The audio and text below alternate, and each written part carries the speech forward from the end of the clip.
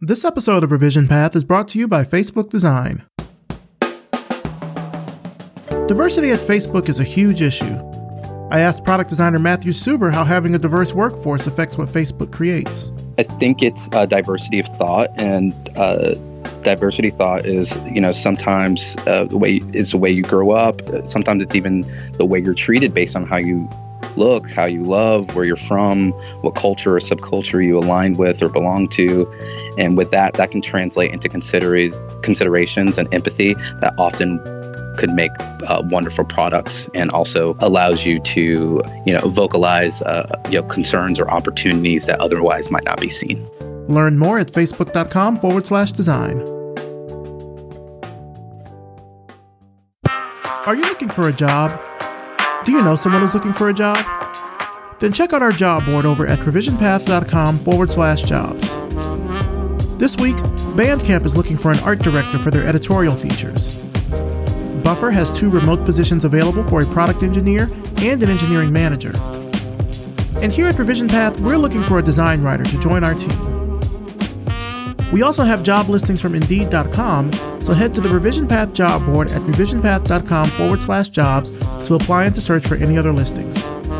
Don't forget to sign up for weekly job alerts, so when there are new positions added to the job board, you'll get an email so you can be the first to apply. Again, that's revisionpath.com/jobs.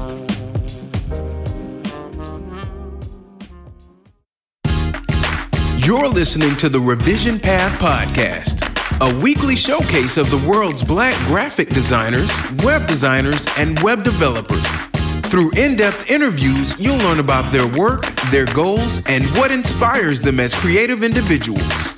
Here's your host, Maurice Cherry. Welcome to the Revision Path Podcast.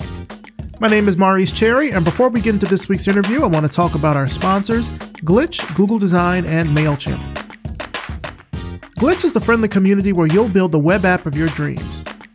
Whether you're into design, coding, music, or art, Glitch is the right tool for you. You can start from scratch or remix any of the available projects there and make them your own. And if you get stuck, just raise your hand and get help from the Glitch community. Get started on making something awesome today at glitch.com. Whether it's defining a branding style in VR or creating a voice user interface that actually feels human, Google Design is committed to sharing the best design thinking from Google and beyond. Sign up for great stories, events, and the latest updates on material design at design.google/newsletter. Again, that's design.google/newsletter. You can also follow Google Design on Facebook, Twitter, and Google+. Did you know that the #1 email marketing priority is personalization? I mean, it makes sense if you think about it. You only want to hear from the people and the businesses that you like. And MailChimp helps make that happen with their robust campaign builder, merge tools, and a host of helpful automations. It's email marketing with a personal touch. Sign up at MailChimp.com today for a free account. MailChimp. Send better email. We've got a new review here from Apple Podcasts. This comes from N. Munar, and it's called Oxygen. Here it is. Breath of fresh air. The latest Black Panther episode is everything. First of all, thank you so much, N. Munar. The Black Panther episode actually was really fun. And I asked if we should do some more kind of round table episodes like that. So what do you think? For those of you that are listening, do you think we should do more of these episodes, like pick design topics, talk about them with a panel? Send us an email and let us know. mail@revisionpath.com or revisionpath@gmail.com. We'd love to hear from you. Now for this week's interview. I'm talking to designer and art director Hadiya Williams, founder of Black Pepper Papery. Let's start the show. All right, so tell us who you are and what you do. My name is Hadiya Williams. I am a designer based in DC. My background is in graphic design, but I'm a designer. So we've had quite a few people on the show that are in DC or in the general kind of DMV area. For you, what is the design scene like there? What's it like for you? The design scene DC is what people would consider a type A city. So it's very much rooted in, a lot of it is connected to government. There is a lot of tech here. So it has this, it's not rigid, but it's not extremely free flowing creative. So it's moving. I'm trying to think of how to describe it, but there's a good, the AIGA is really active here. We have a great board, so they do a lot of work and bring a lot of people together. So it's active. It's an active community. And of course, I mean, for people that are listening, everybody knows of DC as Chocolate City. Is there like a strong Black design scene there? No, not like I have a lot. Like when I first moved here back home in 2005, I'm from DC, and I moved home from Chicago. I joined an organization that was called the Organization of Black Designers. It doesn't exist anymore. Okay. But I met a lot of seasoned Black designers in DC that way. And so there is a community of, I guess I would call them elders that exist that was connected. And then there's this vast group of younger designers who's pretty spread out. And so I don't feel like we've all come together. I know a lot of designers in DC because of their organization. And there's this, I guess, combo of tech and design that I feel like is more prevalent with young designers. So we've talked for years about trying to bring everyone together, but there's not like a hardcore community that exists. I got you. Yeah, I'm familiar with the Organization of Black Designers. I've been going back and forth with them at least since I started Revision Path 5 years ago. Like it's been a kind of a on and off sort of relationship because from what I gather, I know that they were very popular when they first came out in the 90s and early 2000s. They had a conference and since then things have kind of waned in terms of activity. I've heard at some points that they were trying to kind of make a comeback and people were having meetings and they were trying to make stuff happen. But yeah, it doesn't surprise me that it still kind of hasn't, I guess, gelled into something that people can actually look at and be a part of. It's still very fragmented. It's fragmented and because it kind of fell apart at the top. And so I think in order for it to come back together, it would have to be a fresh, like a fresh eye on it, a fresh perspective on what the organization means. So, yeah. I agree. And I'm sure that David Rice is listening to this, and I'm sure he will send me an email or even better, call me and let me know that the Organization of Black Designers is still popping. So I'm pretty sure I'll hear from him soon. Yeah. So what is a typical day like for you as a designer? Because I know that you're doing a lot of stuff between graphic design and even through your own company, which we'll talk about later. But what's a typical day like? Well, right now I am doing freelancing and I am creating as a designer, but I'm creating, I guess, more with my hands. So a typical day would be me getting up and probably photographing some of my work that I make. I'm working with clay, so I photograph that in the mornings a lot of the time just because of the light. And then I go into my studio, which is based in Northeast DC, and I'll go there and make stuff. I go there and work on my laptop, depending on what I'm working on. So at the moment, it has some structure, but it's really relaxed day. And I'm usually there most of the day unless I decide to go somewhere else to work, like a museum, which is always nice. Let's talk about Black Pepper Papery Company. That's your business. Where did you get the idea to start your own studio? Black Pepper Papery Company I got the idea after I was working at a nonprofit. This is in 2016, and I'd been there for like 6 months. And it's a nonprofit I'd done work with for years. And I was working on a wedding on the side, a wedding suite. And it was a big, big wedding, and it was in New Orleans. And in November, the wedding was like November 19th, 2016. I went to the wedding, and it was so amazing and so almost life-changing in a sense, because when I got back home, I knew that I did not want to continue working just at the nonprofit and that kind of being it.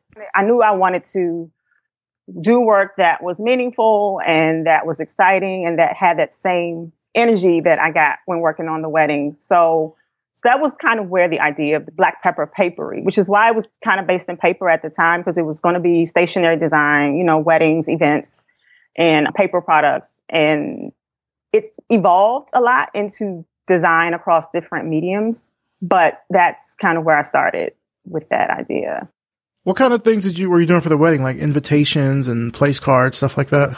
Absolutely. So I did the invitation, and there was the day of stuff. So I'm trying to think of all the pieces. We did a handkerchief for the second line because there was a second line. There was the signage for the wedding. There was, program, place cards. It was so many little things like table signage. It was a lot of pieces, especially once I got down there. I did some things when I was on site. So, but it was like an entire wedding suite, and you can find like links to, because the wedding was featured on OK Africa. It was on The Root.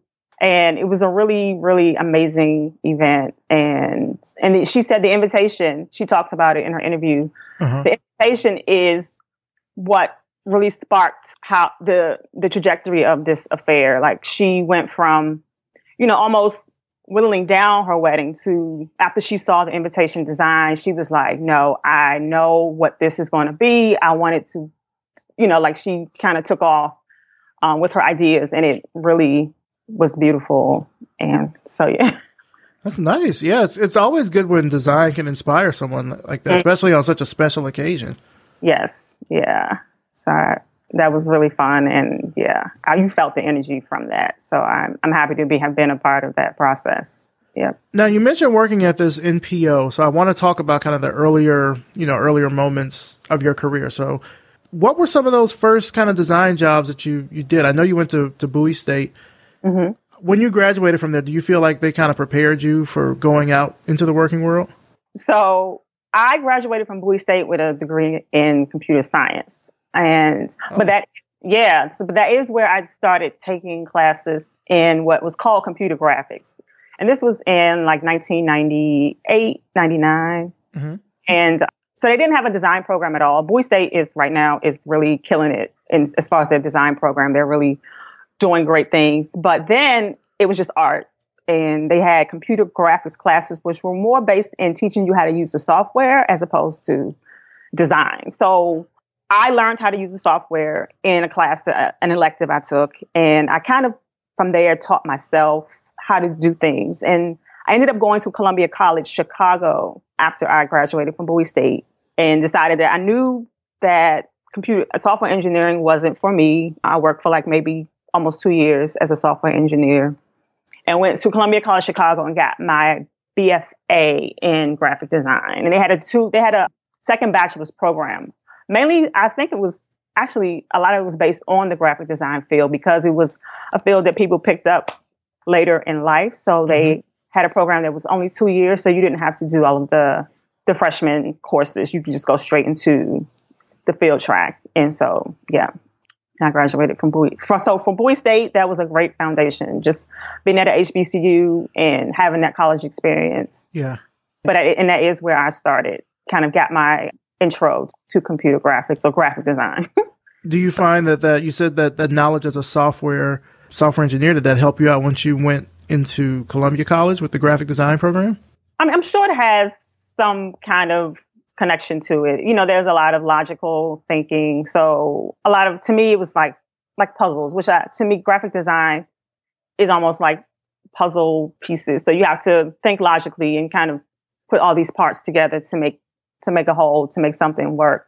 So in that sense, it is connected. But in the literal sense, it was like a completely different space and a different way of thinking. As I think more like an artist as a designer, I do have that logical side as well. That's a good thing I want to point out there. What do you kind of see as the difference between design and art? Because you're mentioning, design being like a puzzle and how you can approach it in this logical way. How do you see the difference between those two, design and art? To me, I design like an artist, if that makes sense. I know a lot of people think of design as a very like counted and measured, thought out, there's the grid, there's all these systems that you need to use before you even get to actually creating. And for me, it's a very intuitive process. I've used the grid. I can count how many times I've used a strict grid in my design work. So art to me involves spirituality. It's a very intuitive process. You kind of can draw on something from within. And in my design work, I do that a lot. Like, I feel like it's very much like art. And when it's received, it feels like art in a sense where I've gotten a lot of emotional responses. I've gotten tears from the work. And that's to say, like, there's an element to it that is beyond the grid, if so to speak. It's very much rooted in it creates a feeling. It draws, it really connects with people. And so I don't know if that answers the question. No, it answers it. Can you talk a little bit more, I guess, about the inspiration behind your designs? I mean, I look at them through Black Pepper Papery company for people that are checking it out on the web. But when I look at your designs, I do get this very sort of strict African influence from it. But can you talk kind of some more about personally where that comes from?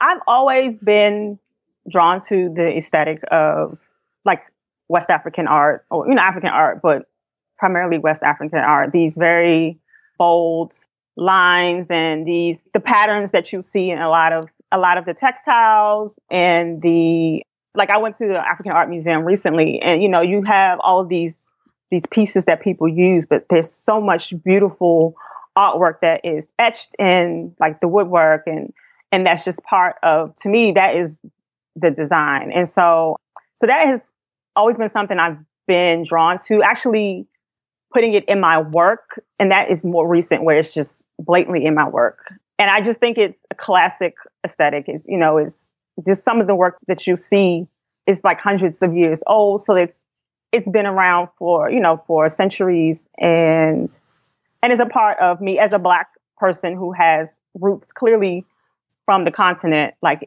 I think it's a part of us. Like, we remember, we pass down, we carry all of that with us. So it's in me, and I feel like it comes out in a way that feels very natural. And just been an aesthetic that I feel like has been used a lot in Western art and design. Early 20th century work, you see a lot of those same forms that have been, brought into design elements, these straight lines. And so, yeah. I want to explore that a little bit more, because you're mentioning this about, seeing it more in design. I'm certainly, we certainly are seeing that.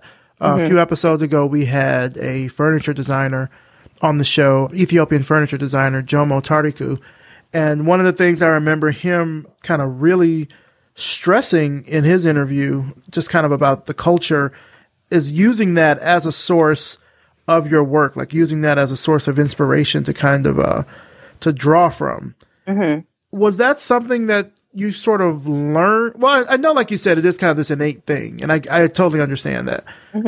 What I'm curious to know is, like, when you were at Bowie State, was that something that they also taught? Because I also speak with, design educators. I speak with people that have went to design schools and such, and there always seems to be this absence of learning about other cultures' design that's not Swiss, German, or just European in general. Were they teaching that in any kind of capacity at Bowie State? Well, at Bowie, I didn't study design at all. So, that's right. You were doing computer science. That's right. College, and I don't know. Yeah. So Columbia College Chicago was a wonderful, wonderful school. I got a great design education there. They definitely taught a lot of Swiss design. There was Bauhaus, and we learned about those very European concepts of what design is. And so, yeah, like, as the field of design, which I feel like is a very new, I guess, form. And I call it art because to me it is art. So it's going to be that way. I know that's something that's debated, but no, we did not learn about the connection to African art as a form or as an influence on modern design concepts at all. Like, there's this school of design that we were taught from, and that it's, very Swiss. Yeah, I remember it's an anthology of essays by Stephen Heller, which I always keep bringing up in interviews. But there's one particular essay by Sylvia Harris called "Searching for a Black Design Aesthetic," and in that she talks about how today's Black design student, and I want to say this was written maybe in like the 80s or the 90s or something, but she was talking about how Black design students, they were learning out of imitation rather than inspiration. Yes. So they were certainly learning like these Swiss, German, European design styles and sort of trying to extract their design voice from this other culture instead of looking at their own culture and trying to discern that as well. Which I understand that, but I also can see how it would be difficult if that's just something that you've never been taught. Like I know that I've challenged, not on this show, but I've challenged educators in person about why they don't teach it. And for many of them, they're just like, they have no idea where to start, which is kind of sad. Yeah, that is. Because libraries exist and books exist. So it's not like, right. It's not like they have to go on some like Indiana Jones fact finding mission to find this information, but it is kind of disconcerting when you've got Black design students there that want to learn and the faculty just can't or won't in some cases. You have to consider it a valid, well, not you, but the people who are teaching would have to first consider it a valid point to teach from. And I think that's where the disconnect is that because it's, like I said, because it's not this school of design, this counted and measured point to start from. I think that is where the disconnect is, outside of just how, people of color around the world are regarded in a sense. And I say that in a general sense. I'm sure there are, people who are teaching it in some form. But, in a bigger sense, I don't know that it's been considered valid. And it's funny as you speak about the Black aesthetic, because I'm reading a book, The Black Aesthetic, that was written in like 1972. Mm-hmm. And so it's part of the, based on that era where Black people were kind of coming out of the civil rights era, and they were rethinking, of course, what art is. So it's art across these different forms and what it means for us, in America specifically. But yeah, so rethinking, like having to create our own space, having to think of like where we see ourselves in design and in art is not a new concept, but it comes up again for us as we are in this current time, and everything is Black art and what aesthetic is, across different mediums is coming up for us again in a much greater sense. So, yeah. Yeah, I definitely agree with that. One more thing that I want to kind of just reference from Jomo's interview that I thought was interesting is that we talked about how sometimes African design is seen as a novelty.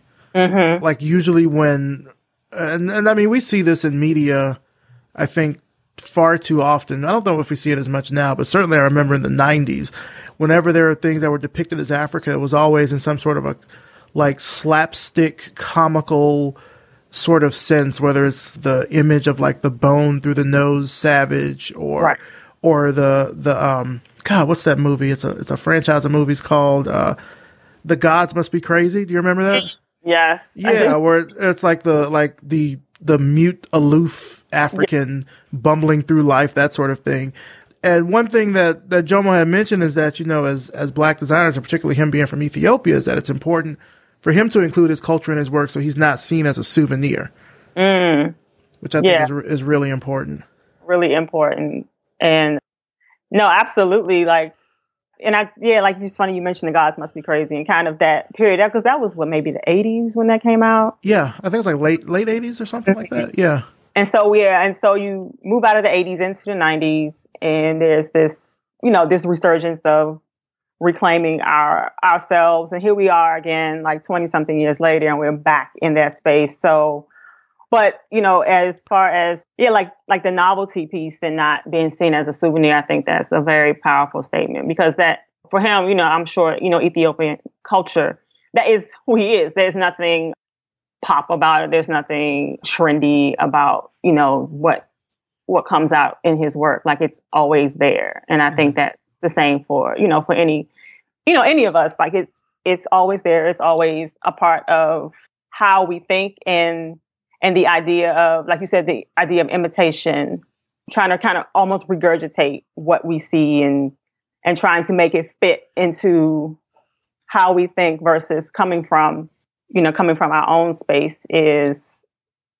important. And it's It's necessary. It's necessary. Yeah. Yeah. Like how you said earlier, how you rarely design within a grid, and the grid concept is something that is a very, kind of German/Swiss sort of construct. Mm-hmm.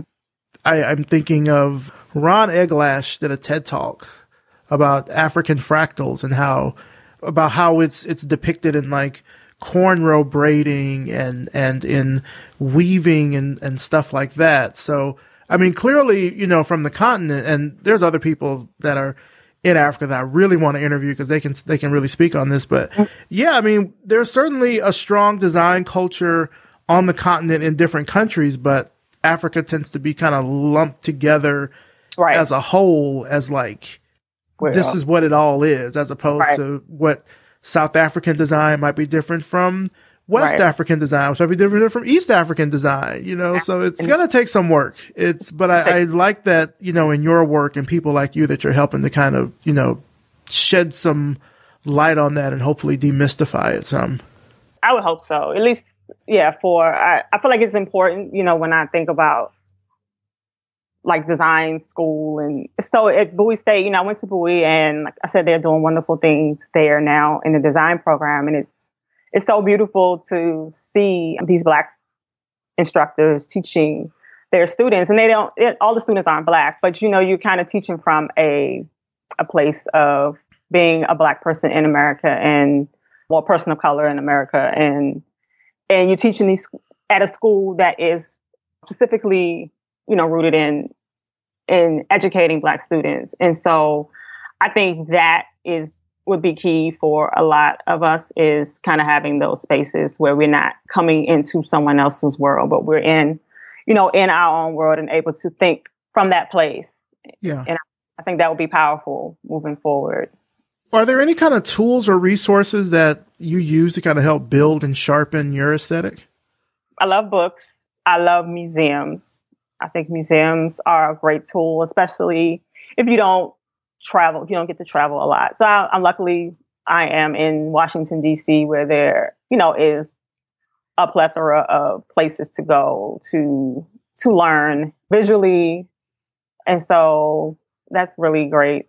I watch television, I watch programming. That's always something I can draw from, not like just TV, but like, and podcasts. And so like just different forms of media that I learn a lot from, even looking or listening and, getting information and then doing research and just looking at, we have the internet, looking at Instagram and, like that is a very basic form of use, but it's a very, very great tool for seeing, what's possible, getting inspired by what people are doing. And yeah, I think, and I love thrift shopping, vintage shopping. So drawing on things that have been done and collecting, because I collect a lot of things, furniture, I collect knickknacks and dishes. And so those are all tools, I think, for me, for what I create.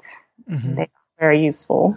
So yeah, it sounds like it just kind of helps just being just intellectually curious about stuff. Like there's no particular thing. You're getting a lot of inspiration from different media and stuff like that. Absolutely. Yeah. Intellectually curious. That is a great way to say that. What keeps you motivated and inspired for your work?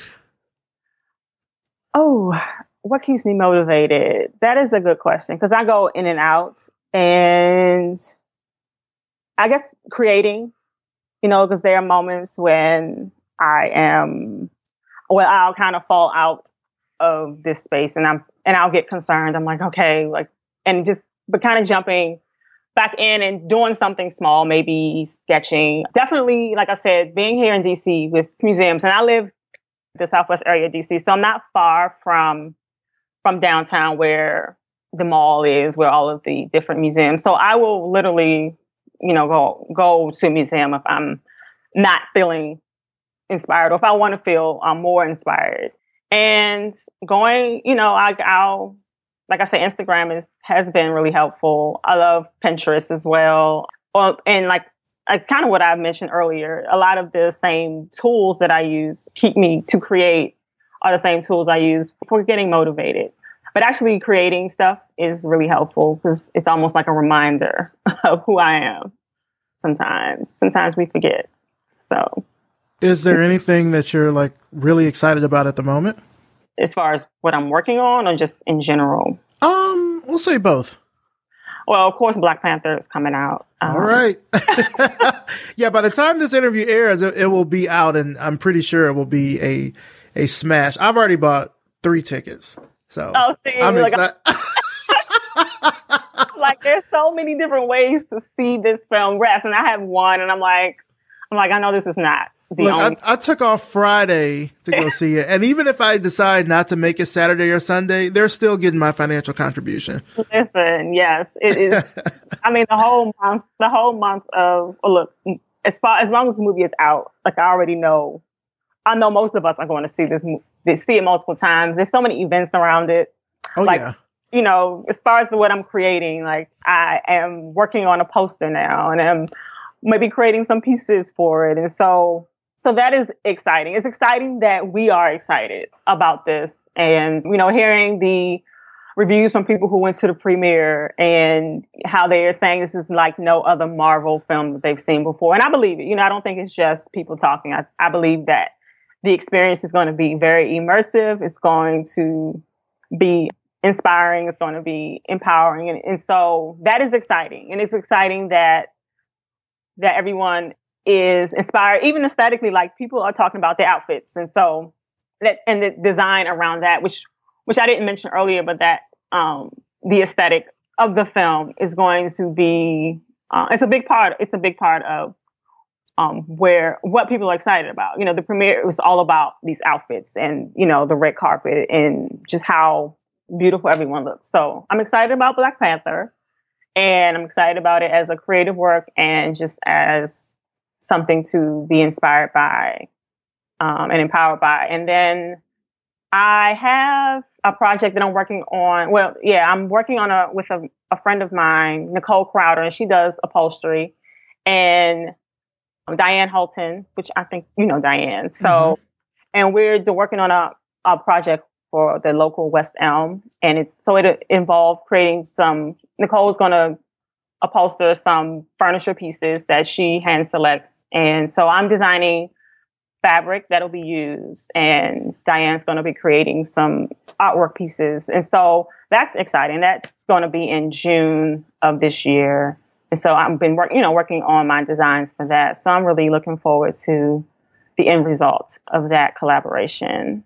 Nice. Yeah. Now you have a lot of, experience as a graphic designer and art director from, just what I've gathered from doing my research. And through Black Pepper Papery, though, you're focusing on kind of these more tangible objects. Of course, you mentioned this upholstery project with West Elm and Diane, but also you create other home decor, paper goods, apparel. Why did you decide to focus on that? Those are items that I connect with personally. I love pottery. I love home goods. Like when I go out, I'm always looking at things that people have in a functional way, dishes and bowls and containers and for the apparel, tote bags and wallets, all these things that have surfaces basically that you can, create a design for. So those are things that I love personally. Like I just like collecting and looking at, items like that. So it was really exciting to actually move into a space where I was creating some of my own work, because I've always, admired, other items that I have. I have things all over my home. If anyone comes here, and you'll see these vignettes of items that have been inspiring for me. So it's been a dream of mine since I started in design school. I've always kind of wanted to work in tangible items. And so finally, 15 years later, I finally moved into that space where I am doing it on a much larger scale. So I'm excited about what's coming down the road, and to be able to be in this space right now. And some of your work has been featured like in retail spaces too, right? Yes. So last year was really a really exciting year. A lot happened And my work is in the museum shop at the National Museum of Women in the Arts, and that's downtown Washington, D.C. Nice. And yeah, and that was really exciting because it started as part of a museum exhibit that was focused on Black women abstract artists. It had like 21 artists from the 1960s to the present. And so my work went in the museum shop as part of this grander exhibit. And so they're still going to keep some of my pieces there. And so that was really exciting. And I have some pieces in Nubian Human in Southeast DC and Keeper's Vintage in Baltimore. And there's a store in Philly called Disabled Collective, and she has a few of my pieces. And I've done a lot of pop-ups as well, but like right now, that's where my stuff is. And that is, even there, is more than I could have dreamed of in 2017, because I really did not know where I was going initially with what I was doing. I was just creating because I was excited and I wanted to create, and people were really excited about what I was creating. So these opportunities came out of that. Yeah. Yeah. Kojo Boateng, who's been on our show before, he wanted to know if you've noticed a change in the response from retailers to your work in the last couple of years. And if so, why do you think that is?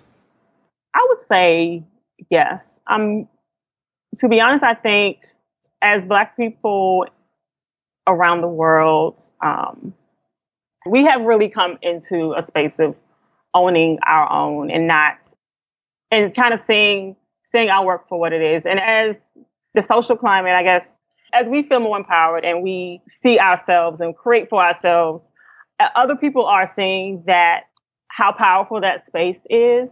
And so what I think is happening is that our value ourselves as we see the power of what we're creating. Other people want to be a part of that, honestly. And I think that has changed the interest level of a lot of retailers. So people are looking at Black creative work. And I keep saying Black, but people are looking at creative work of people of color. What it sounds like is that, as we come to know what we're worth, that's changing, not just our personal value, but it's changing the value of the work that we create. Thank you. Yes. Yeah. And yes, and that I think is what you are seeing as far as retailers. Like, I know of a popular design site that at one point was only focused on a certain type of design. And all of a sudden they had they just shifted everything over to to focusing on Black designers. And it was so interesting because there was a struggle with what that really meant. Like, was this a true interest, or was it just a trend that they were trying to hop on? And I think it's a combination. I think it's like, people weren't really paying attention, but we were still creating and still being our great selves. Once we started to push our work out there and really present ourselves, because the internet, I think, also is a big part of what the difference is that we have this platform where there is free reign for us to create and show our work. And our voices have become really loud in a great way, I think, over the past few years. And so it's hard to ignore. And so people are seeing it in a way that they wouldn't necessarily have seen it before, because we have this platform where we can really put it out there. And so I think that is a part of where the retail part, because it funnels out. So, you're on the internet and we're creating content. There's YouTube, plethora, like YouTube videos, there's, of course, Instagram, there's bloggers, and there's all these spaces where we've been able to really create a space for ourselves. And so, and like I said, as that has grown, it's been really hard to ignore the really great and beautiful and creative and exciting work that we have been able to put out there. Amen to that. Thank you. Amen to that. Do you feel that you're satisfied creatively with everything that you're doing? Now, yes, I am much more satisfied. I know that this is just the beginning, but from where I was before, when I was designing as a work for hire, in a sense, working in-house, because I've done a lot of in-house work in my career. And now I'm creating work that I think is beautiful and that is coming from me and that people buy because it is for me, I feel much more satisfied as a creative person and as a designer. Yes. Do you have a dream project that you'd love to do? Ooh, I would love to. It'll probably be like a combination of like maybe creating for a space. Like one of my loves is to treasure hunt, which I think I've mentioned. Like I like to do a lot of vintage shopping. So being able to combine my love for thrifting, my love for finding really special pieces, and then being able to create work, maybe to reimagine some of that work and do it in a space that can either be lived in. So like maybe a hotel space and I don't know if that sounds small because I'm like, I don't know if I've thought, but at the moment that is something I love to do, to be able to pull together these different creative loves that I have and to be able to combine them into one big project. Mm-hmm. And so right now, being able to kind of travel the world and find beautiful creative design pieces and art and bring them into a space that can be enjoyed in a very functional way. I'm trying to think if that explaining it, but no, that's a good explanation. I mean, like I would love to do a design for a restaurant, like the whole thing, interior design, the tables, the chairs, the plates, the silverware, the menu, all of that stuff. There's a place here in Atlanta called Golden Eagle that I go to. It's a fairly new restaurant, but it is probably one of the best designed restaurants that I've been to here in the city in terms of the experience that you get, everything from the lighting to the music, the way the menu's been designed, like with the materials of fabric and stuff, the chairs, the drinks. Like it's like stepping back in time when you go there to like a particular era or decade or even year, quite honestly. I would love to make that kind of immersive design experience. I get what you're saying. That is a pretty dope project because it brings together so many different types of skills that you have to have. Yeah, an immersive design experience. That is you really wonderful words here. Yeah, because I always talk about my work being about the experience. So it's the feeling that you get. It's that immersive experience. So I totally agree. That is exactly what I would like to do. So that I have to check out the Golden Eagle. Yeah. In Atlanta. Okay. Absolutely. What advice has stuck with you over the years? Anything in particular? I guess I would say show your work. This is a simple one, but as I'm a shy person and I am also an introvert. So like this idea of putting myself out there has been a struggle. Even now, like I struggle with that. So, but the advice to really show who you are, show your work, and let it, be a part of you I think is great advice that has been very, very instrumental in my growth. So put it out there. Don't be afraid to share that part of you that is really probably exciting and would be enjoyed. Show your work. Yeah. Where do you see yourself in the next 5 years? What would you like to be working on? I would like to be working on probably in the hospitality space. I say that now. Well, creating for living spaces. So designing pieces that go in. So similar to the idea of a project, I would like to be on in a level where I am creating not necessarily in a person-to-person retail, but designing pieces, working with people who are creating living spaces. Mm-hmm. So it could be interior designers. It could be working with even retailers who sell items that are sold. So like small boutiques or like a West Elm. So kind of creating work that is going to all of these different places and not necessarily selling stuff myself. Mm-hmm. So it'd be nice to be someone who in 5 years who has made a name for herself in that way. So the Hadiya Williams collection, something like that. We can. that would be very lovely. And I think 5 years I think that's a good amount of time to have gotten to that point. I feel like I've moved pretty quickly. I don't necessarily think that a super fast pace. So I think 5 years is a good time to, you'll see the Hadiya Williams collection. Absolutely. All right. Well, just to, wrap things up here, Hadiya, where can our audience find out more about you and about your work and everything online?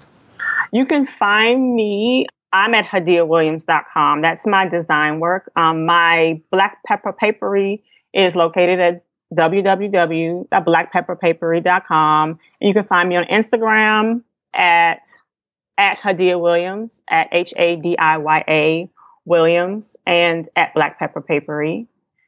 Well, Hadiya Williams, thank you so much for coming on the show and for sharing your story and your inspiration. I think when you said that you design like an artist and how you talked about that difference between design and art is really important. I think as all designers, one thing I try to tell new designers is that you really need to learn your personal kind of design language, because whether you're working for a company or you're working for yourself, that tends to be the thing that will sustain you, because as when you run your own business, there's ups and downs. It's not always going to be a continual path of growth. There's going to be slip ups. There's going to be mishaps and things that happen. And so being able to tap into that personal well of motivation and strength and really just kind of innate knowledge that you know what you're doing is super important. And I can tell that with the work that you're doing, that you have that inside of you. And I'm just so glad that you're sharing that. It's in places where people can pick it up and bring that energy into their spaces as well. And in 5 years, we're going to have the Hadiya Williams collection. I'm calling it right now. Yes. Right here. Right here. Yeah. So thank you again so much for coming on the show. I appreciate it. Thank you for having me. It's been a great conversation. Thoughts of love are in your mind. And that's it for this week. Big thanks to Hadiya Williams, and thanks to you for listening. You can find out more about Hadiya and her work through the links in the show notes at revisionpath.com. Also, thanks as always to our sponsors, Facebook Design, Glitch, Google Design, and MailChimp. Facebook designers work on creative products that are used by over 2 billion people. But what's it like actually working there? Everything Facebook designs is done at a massive scale, so design critiques, metrics, and a host of other factors are a huge part of how they work. Does that sound interesting to you? Then learn more about Facebook Design and what they do at facebook.com/design. Glitch is the friendly community where you'll build the web app of your dreams. From games to art to music and hardware, Glitch is flexible enough to create some really powerful tools. You can even use it for work or to learn how to code. The possibilities are endless. So what will you create today? Get started at glitch.com. Whether it's defining a branding style in VR or creating a voice user interface that actually feels human, Google Design is committed to sharing the best design thinking from Google and beyond. Sign up for great stories, events, and the latest updates on material design at design.google/newsletter. Again, that's design.google/newsletter. You can also follow Google Design on Facebook, Twitter, and Google+. MailChimp is the world's largest marketing automation platform. They support millions of customers from small e-commerce shops to big online retailers, and they support the creative community as well. MailChimp gives you the marketing tools to be yourself on a bigger stage. Visit MailChimp.com and sign up for a free account today. MailChimp. Send better email. This episode was edited by RJ Basilio and produced by me, Maurice Cherry. Our intro voiceover is by Music Man Dre with intro and outro music by Yellow Speaker. If you liked this episode, then please do me a huge favor. Leave us a rating and a review on Apple Podcasts. It only takes a minute or two. It helps more people learn about the show, not just here in the US, but internationally as well. And like the review that I read earlier, I will read your review right here on the show. Revision Path is brought to you by Lunch, a multidisciplinary creative studio in Atlanta, Georgia. Now, if you're listening to this episode and you want to hear next week's episode a little bit early, then you should become our patron over at Patreon. You know, now more than ever, Revision Path needs your support to make sure that stories about Black designers and creatives in our field are being told in their own words. So if you support us, if you support our mission, just go to patreon.com/Revision Path and pledge today. For just $5 a month, you can get access to behind-the-scenes information about the show, upcoming interviews, and so much more. Thanks so much for listening, and we'll see you next time.